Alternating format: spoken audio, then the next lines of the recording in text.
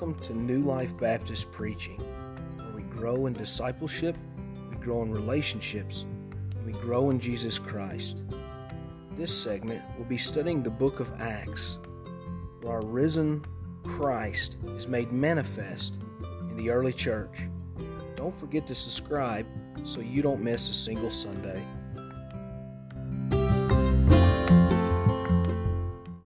As we study through Acts, to read some of the context so that you can get the very full narrative. All that we have been doing is walking through chapter by chapter and trying to build for us an overarching view, to pull out a point of emphasis in order to guide you through that text, to see the way Christ is made manifest in the early church. But there's so much more in there that we're just not touching on. I'm counting on you as Christians to be reading your Bibles. And so this morning, it's difficult because we're really reading of a larger event. This is the shipwreck that Paul endures. He's incarcerated and he's moving between checkpoints as he progresses to the highest Roman courts following his allegations against him. And he has petitioned Caesar, and to Caesar is where he's going. And they suffer hardship in this shipwreck. And we're going to try to encapsulate most of that.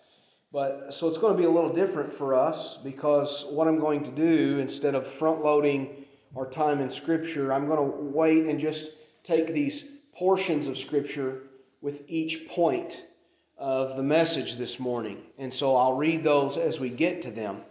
Nevertheless, in this first portion, I think we find the central passage that all what follows in this chapter is going to be explaining, and that comes to us in verse 24, which simply reads, again, as the words of the risen Lord to Paul, "Thou must be brought before Caesar, and lo, God hath given thee all them that sail with thee." That's what's going on. That is a central passage, if you must have one, of our sermon. So I'm going to begin in reading verses 21 through 26 as we start to look at this real historical event, and we begin to learn something of salvation and suffering loss, namely, in this first portion, that God's purpose will not be thwarted. And so I welcome you to stand as we honor the reading of God's Word, Acts 27, beginning in verse 21. "But after long abstinence, Paul stood forth in the midst of them and said, Sirs, ye should have hearkened unto me, and not have loosed from Crete, and to have gained this harm and loss. And now I exhort you to be of good cheer, for there shall be no loss of any man's life among you, but of the ship. For there stood by me this night the angel of God, whose I am and whom I serve, saying, Fear not, Paul, thou must be brought before Caesar. And lo, God hath given thee all them that sail with thee. Wherefore, sirs, be of good cheer, for I believe God, that it shall be even as it was told me. Howbeit we must cast upon a certain island." Lord, we're coming to you this morning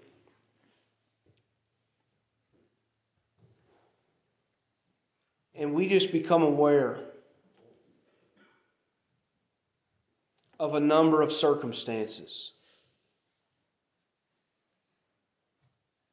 in which we might view an element of our life or of our age or of our society as approaching shipwreck.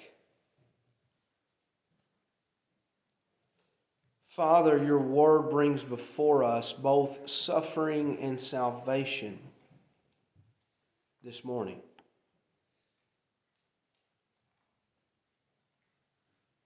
Lord, we pray that you would reveal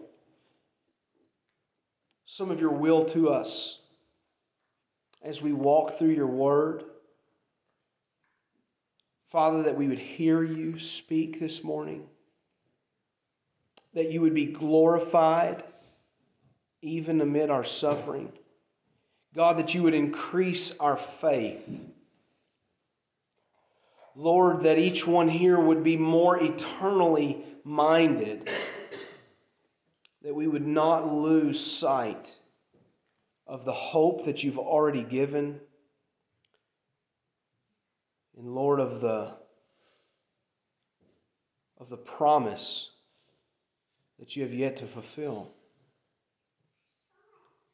So God, I pray that you walk with us through your Scripture. Lord, that we would hear you speak in your word. Lord, that souls would be saved by a message such as this, as we take this word to our families, to our children, to our spouse, to our friends and community members. That the saints here would be sharpened and made able to spread this good news this week. We pray all this in the name of Jesus Christ. Amen. Amen. You all may be seated. So, salvation and suffering loss. This is quite a task. As we were reminded even in Sunday school, it's true that all of Scripture is God-breathed. Every word of this is important and is pertinent to us. There is a reason that these events happened in the life of Paul. There's a reason they've been recorded the way that Luke has recorded them in Acts.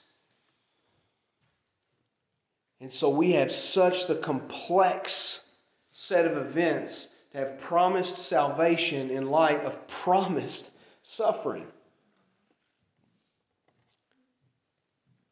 Our first point is that God's purpose will not be thwarted. For us who've been here each week, we've seen a process of events where Paul has been ostracized by his brothers, his Jewish community, and they've sought to put him to death already, and he's petitioned the Roman courts for the purpose of the promise God has given him that he would appear before the Gentiles. And so there's a whole process of events that's been going on here. Now, Paul, having some general wisdom, if you had already read this chapter or been reading along with us, you would have seen Paul caution them, said, hey boys, it ain't the time. Probably shouldn't be setting sail. I don't think this is a good idea. And sure enough, the ship is caught by the northeastern wind. We know that. We know when a wind comes from the north. Or well, for us it's the south a lot of times, isn't it? Do I have this right? No, when we got the north wind, boy, it's a bad storm. But here on the Mediterranean, they encounter this northeastern wind, catches them broadside. They can't turn the ship around to face it. And the whole crew is put in dismay.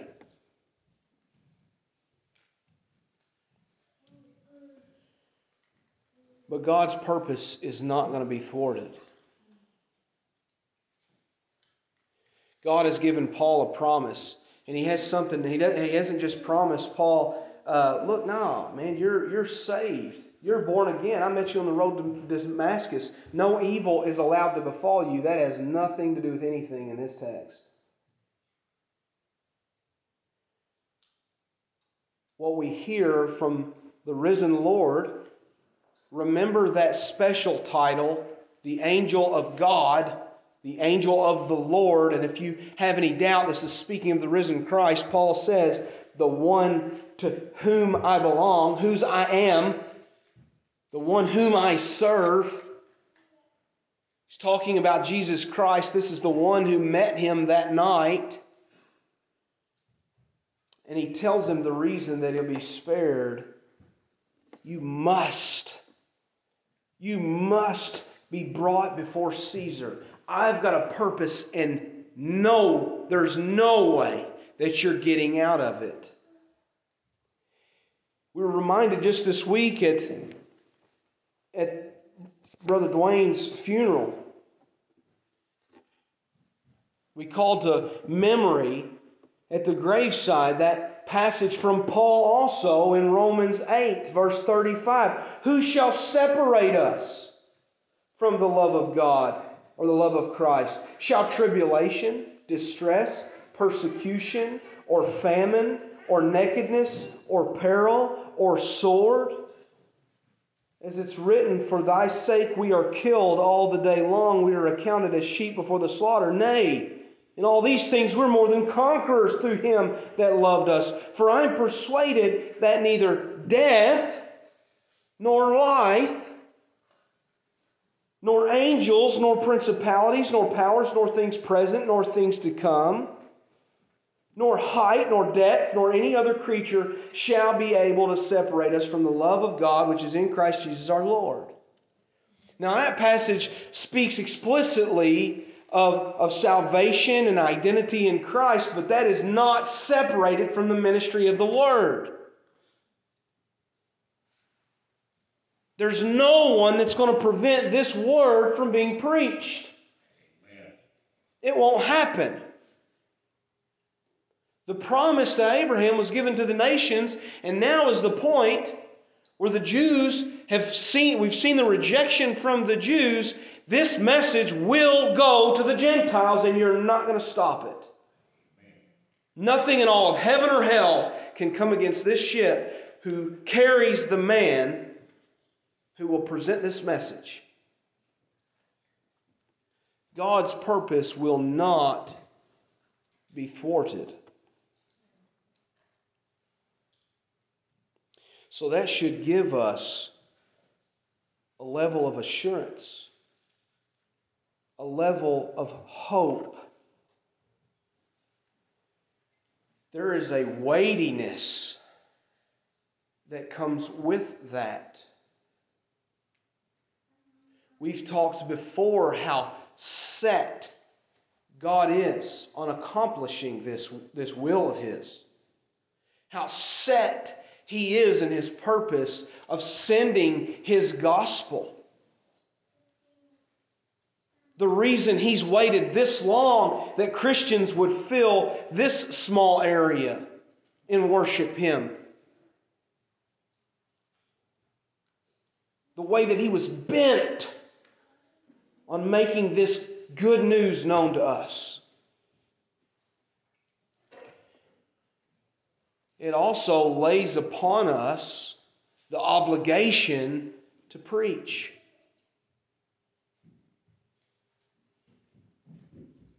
Paul knows the purpose for which he's spared, and so he doesn't avoid it. He almost speaks as if he knows he's going to make it. I'm not sure about all you other guys, but I already know God's purpose and God's calling on my life. He's abandoned all else. We've already talked about that in previous messages. So, friend, you might think about that just before we move on too quickly. Your failure to preach in your homes, to your families, your failure to read God's Word in your home out loud is only prolonging misery.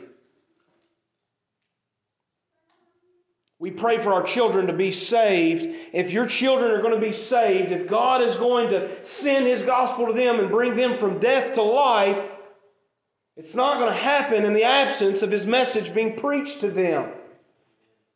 Get over your stubborn self and do what you've been called to do, lest He brings shipwreck of your home. God's purpose will not be thwarted, and yet there is a threat of loss.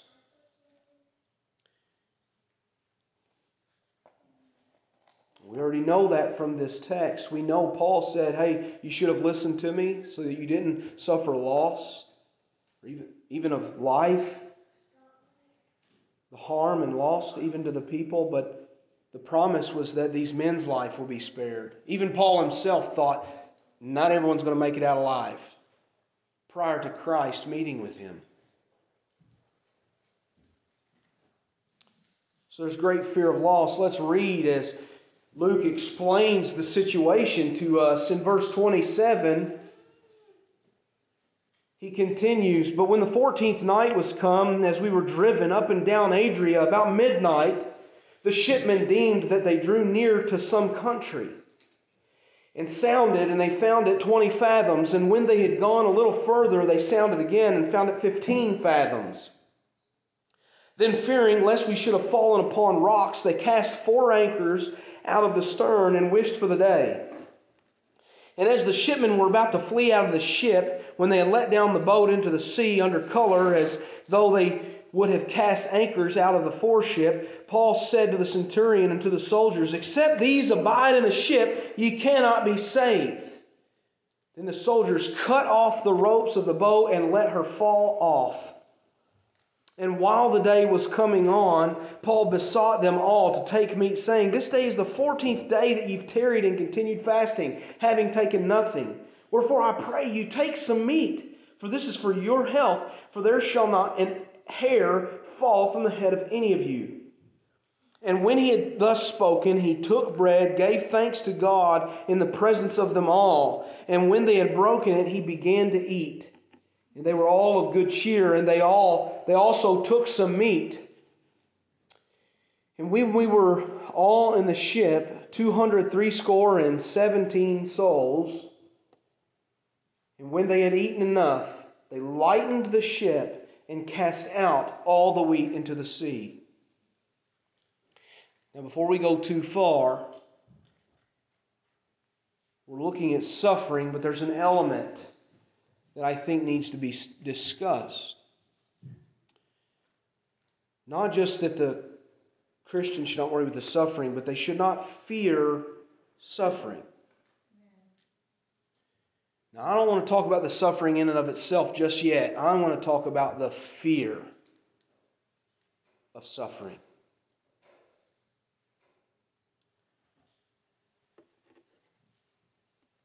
These men knew what it was going to take. They were driven to and fro by the wind. They didn't know where they were at. They just knew, they figured on landfall up here.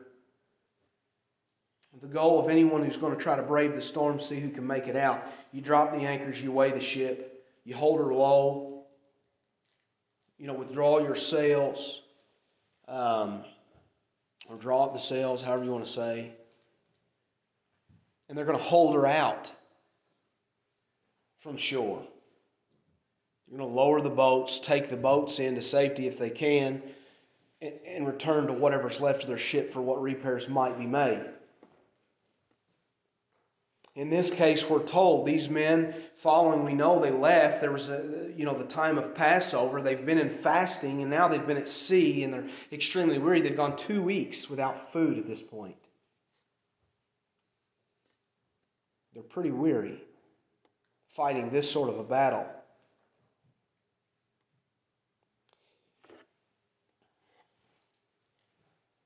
So they don't think they're going to make it out alive as it is. They're listening to this guy who says he's speaking of the Lord.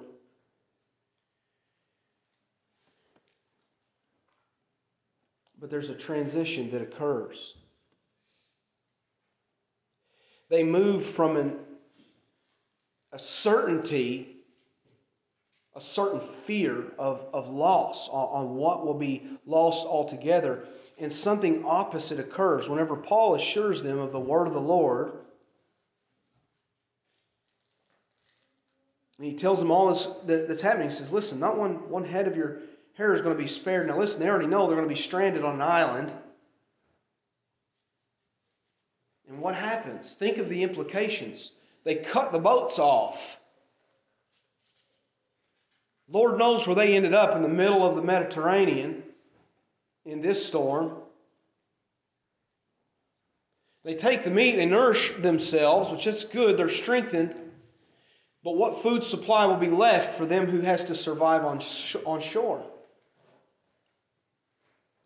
And now they know and have a whole new prospect. Now they're taking weight off of the ship. They're not trying to preserve the ship. It's cut free. They lighten the load so that they can better be driven by the wind and run her aground. Now they're going to wreck the only ship that they have to leave there. So it's a complete change. There's a great fear of loss to now a certainty of loss. So we think about all of that, and I just want you to think of all of the things that really the loss has not even been incurred, but the fear of it has been enough to drive our decisions. Fear is a great motivator.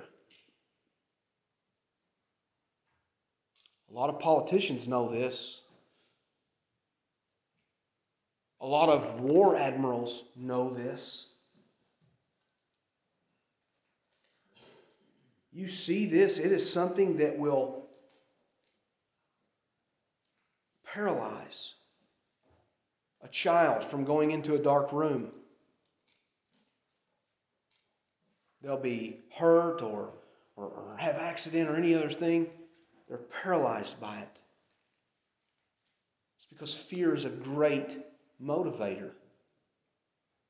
Fear will start grown men. It'll keep grown men from making wise business decisions. We make all sorts of decisions based off of fear and no actual loss.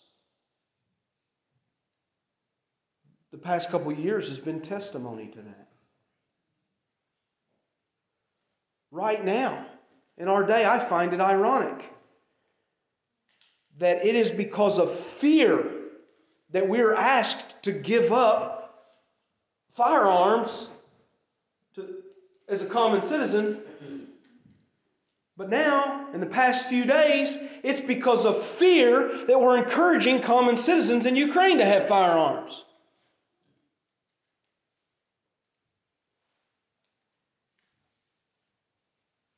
It doesn't matter. All I'm saying is fear is a great motivator.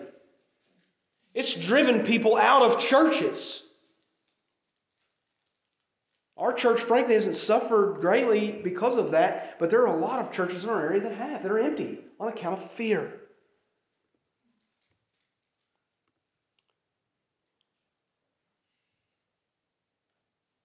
And I think that we could say that much of what is going on, and even as a church we have studied and even watched some of the downgrade in our day among evangelicals, it's because they are driven by a fear of man rather than a fear of God. But no doubt fear is a great motivator. Paul fears God. Listen, you jump off He's given me this ship. He's given this to me. You jump off, you're dead men. And I don't know about you guys who've participated with them. He has a fear of the Lord. Because you can't make me think that the issue that the church has had in recent days has anything to do with an allure of worldly philosophies. They're just not that alluring. Or that it has had something to do with such great statuses, because they're still nobodies if you're a preacher. The problem is that they don't fear God.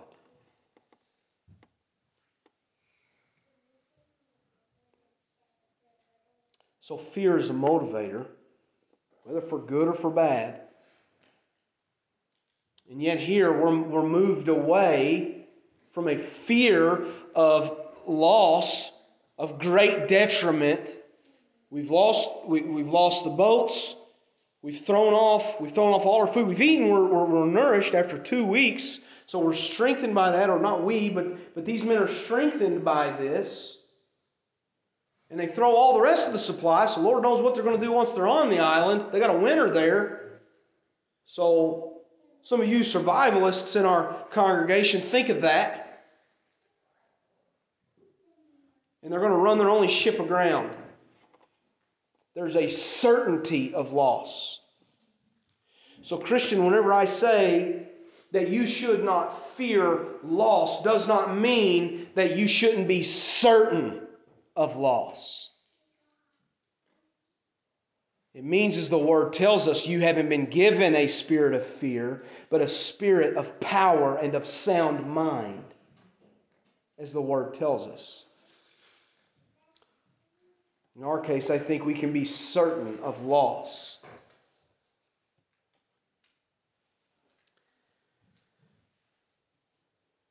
Let's just continue. When it was day, they knew not the land, but they discovered a certain creek with a shore into which they were minded, if it were possible, to thrust in the ship. And when they had taken up the anchors, they committed themselves unto the sea. And they loosed the rudder bands, and they hoisted up the main sail to the wind, and made toward shore. And falling into a place where 2 seas met, they ran the ship aground. And the forepart stuck fast and remained unmovable, but the hinder part was broken with the violence of the waves. And the soldiers' counsel was to kill the prisoners, lest any of them should swim out and escape. But the centurion, willing to save Paul, kept them from their purpose, and commanded that they which could swim should cast themselves first into the sea and get to land, and the rest, some on boards, and some on broken pieces of the ship. And so it came to pass that they escaped all safe to land.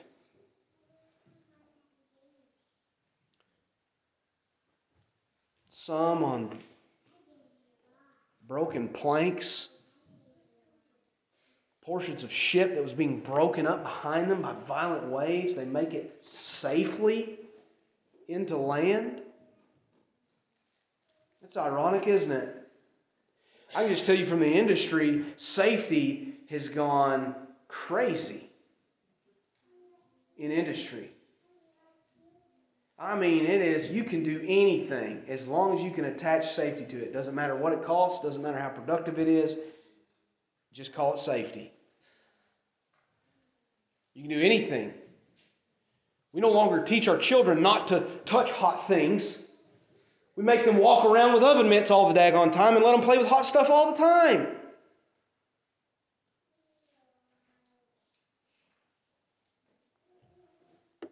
And yet, Luke tells us these men were brought safely to shore. Where did they get the plank? Did the person who couldn't swim jump in the water first? Or did they grab a board, break it? I mean, I don't know. Did they break it off or ride it down as it buckled under the waves? I don't know, but they were brought safely unto shore. Maybe we need to think about our definition of safety. What it looks like to be safe in the care of God's hands. I don't know. But the Christian is saved despite great loss, because, as we have already said, there will certainly be great loss. They've made certain of it. They were intentional in running the ship aground. And the ship obviously didn't survive the wreckage.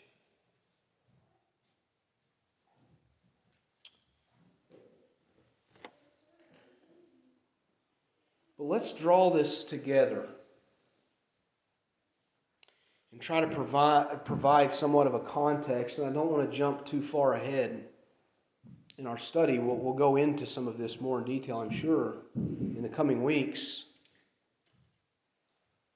But here we have Paul, certain of his calling,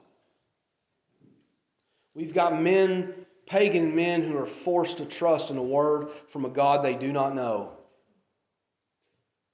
We've got certain shipwreck, and yet a worldly, I think we can still say salvation in the sense that all their lives were spared. 276 of them were told.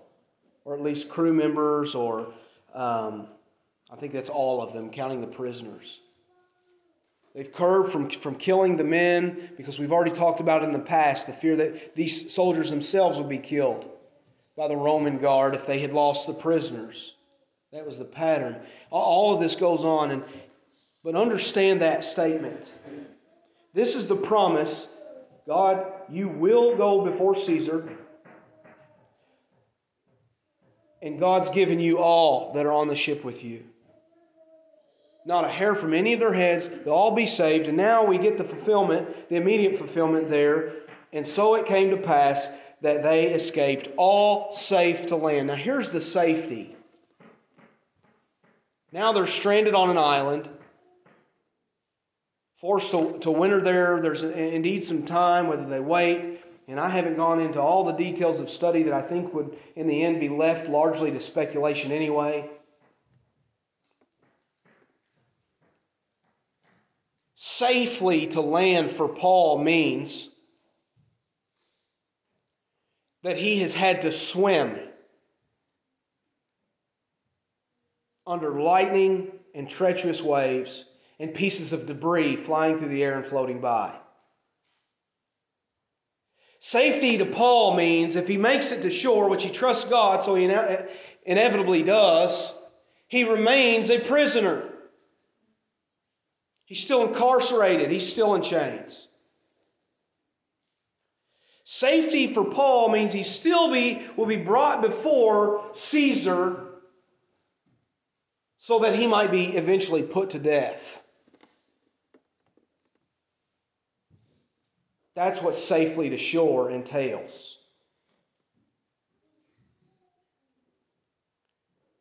Christian, I think that whenever we look at this and we see the shipwreck that Paul has endured, I often wonder what it is that we expect of God as Christians.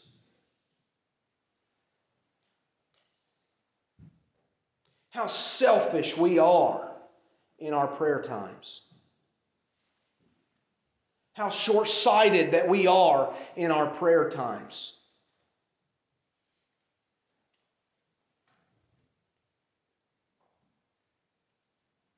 Paul didn't even heap up his own prayers during the shipwreck.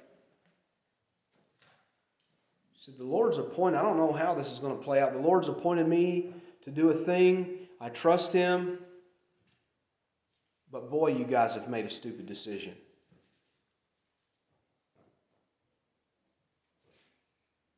More and more, I ask that, and as we sit in our prayer meetings and we walk through the prayer lists and we want to pour out our heart and we want to lift these people up.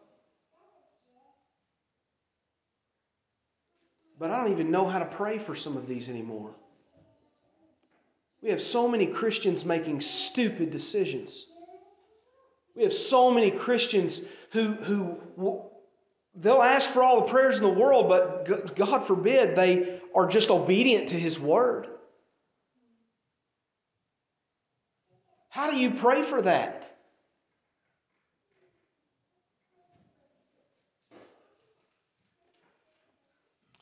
Sometimes I think we need to remember our calling.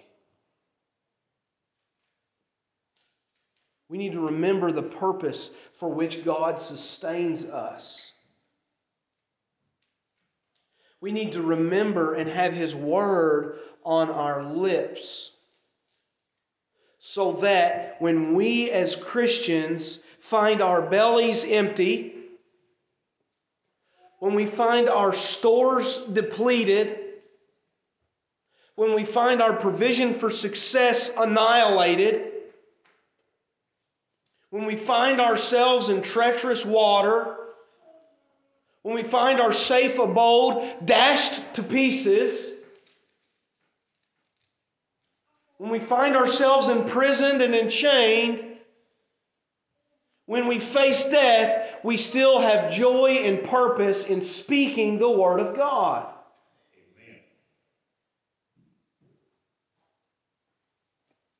The past year we've talked about ministering to your families in your own homes, worshiping daily, spreading the Word, reading the Word, studying the Word. Let us help you to equip you on Sunday nights so that you might preach to this one in your workplace. You act as if you have a choice, as if this is a Christian option that you get to choose. And as I said just this morning, you don't get to say of raising your children in the love and admonition of the Lord and giving them a Christian education, the way that our covenant provides, the Baptist Faith and Message provides, and the confessions of old provide. That's not an option. You had kids, didn't you? It's not your choice. Well, it's just, that's not my ministry. I serve at a food bank one time a month. What about the place that you spend 12 or 10 or 12 hours a day in? That's not my mission. I just do what they want because I'm serving over here. I'm in a soup kitchen. You don't have a choice. No, that is your ministry. God's put you here 10 hours a day. Why do you not preach His gospel? It is a godless factory I work in. Let's just call it like it is. It is a godless school system that you serve in. It's a godless society that we live in. Our families are full of godless relatives. And do you not preach?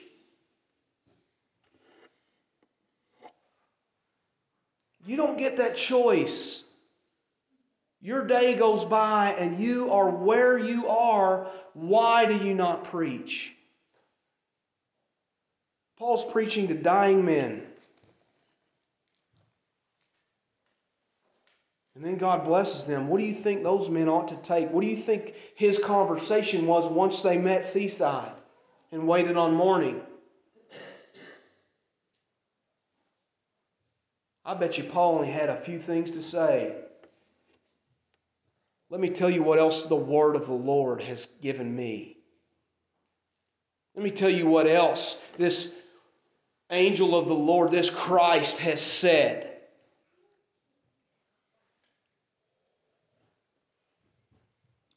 Christian, we need a theology of suffering, like we need a theology of salvation.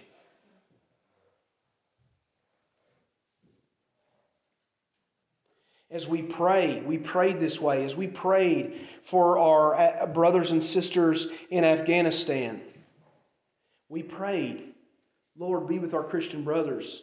Show them grace. What did we find? What did we hear through the grapevines? How many Christians elected to stay in the city? They refused to hide and protect themselves. We're going to preach the gospel, and we're going to die for it. Praise God. Right now, we pray for our brothers and sisters who are in the Ukraine and who are in Russia. And don't fool yourselves, they're all Russians, and those churches got congregants from both sides. Let's pray the gospel's ministered.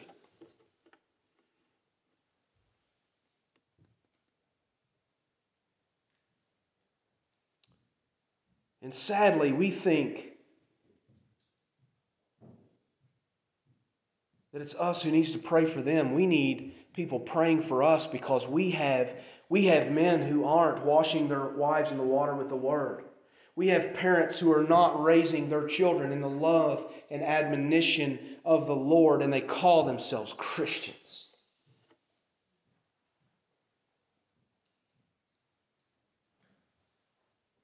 We need prayer.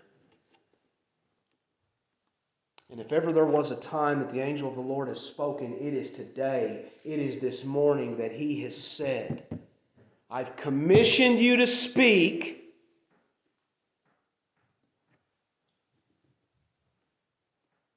And I have some that I will save.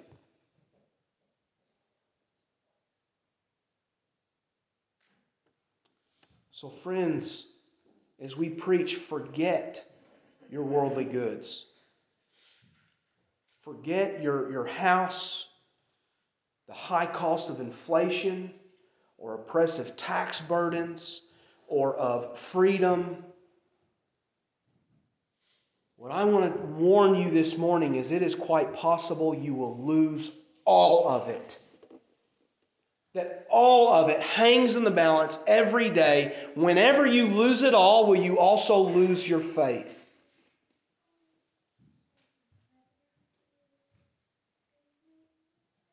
If you will, you need to come to the Lord. And if you won't, you need to preach His gospel now. Father, we come to you and we thank you that you have preserved men such as Paul, men such as Luke, who would faithfully record this message, this narrative for us. Men who would faithfully rise up and preach an unfiltered gospel to a dying world.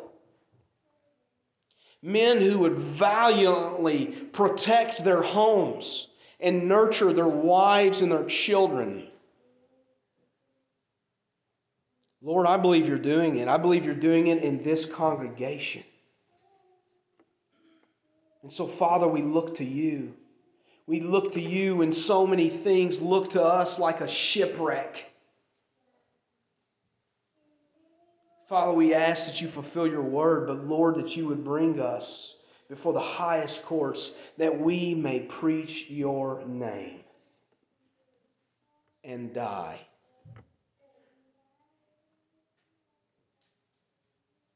God, for this we need your help.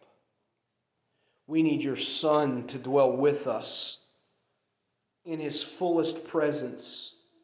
We need you to open our eyes to this living word from which we've read this morning.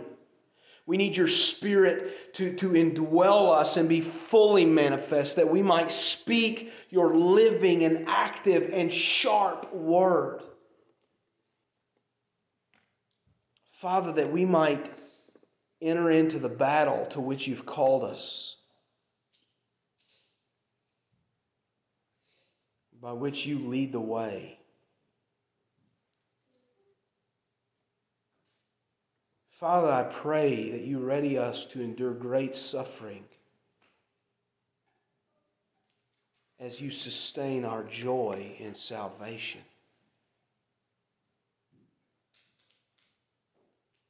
Father, we pray for our friends, our family, and our brothers and sisters who are suffering. That, Lord, that you would instill in them a joy that cannot be thwarted by life, nor death, nor angels, or powers, or principalities. And God, we pray at the end of all of these things that every person in the sound of my voice, everyone, Lord, that knows you, God, we pray that their life would be spent for a purpose. That they would be spent for your glory. Father, I pray for each of us that you guard our hearts from temptation, from material gain, from a fear of men, from a satisfaction in worldly status, from the vanity of worldly thought and philosophy. And Lord, that we would be steadfast in this word we've heard this morning. We ask all of this in the name of Jesus Christ. Amen.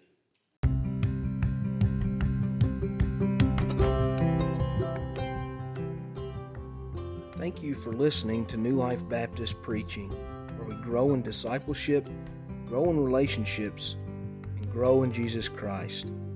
Subscribe so you don't miss a single sermon, and come and grow with us.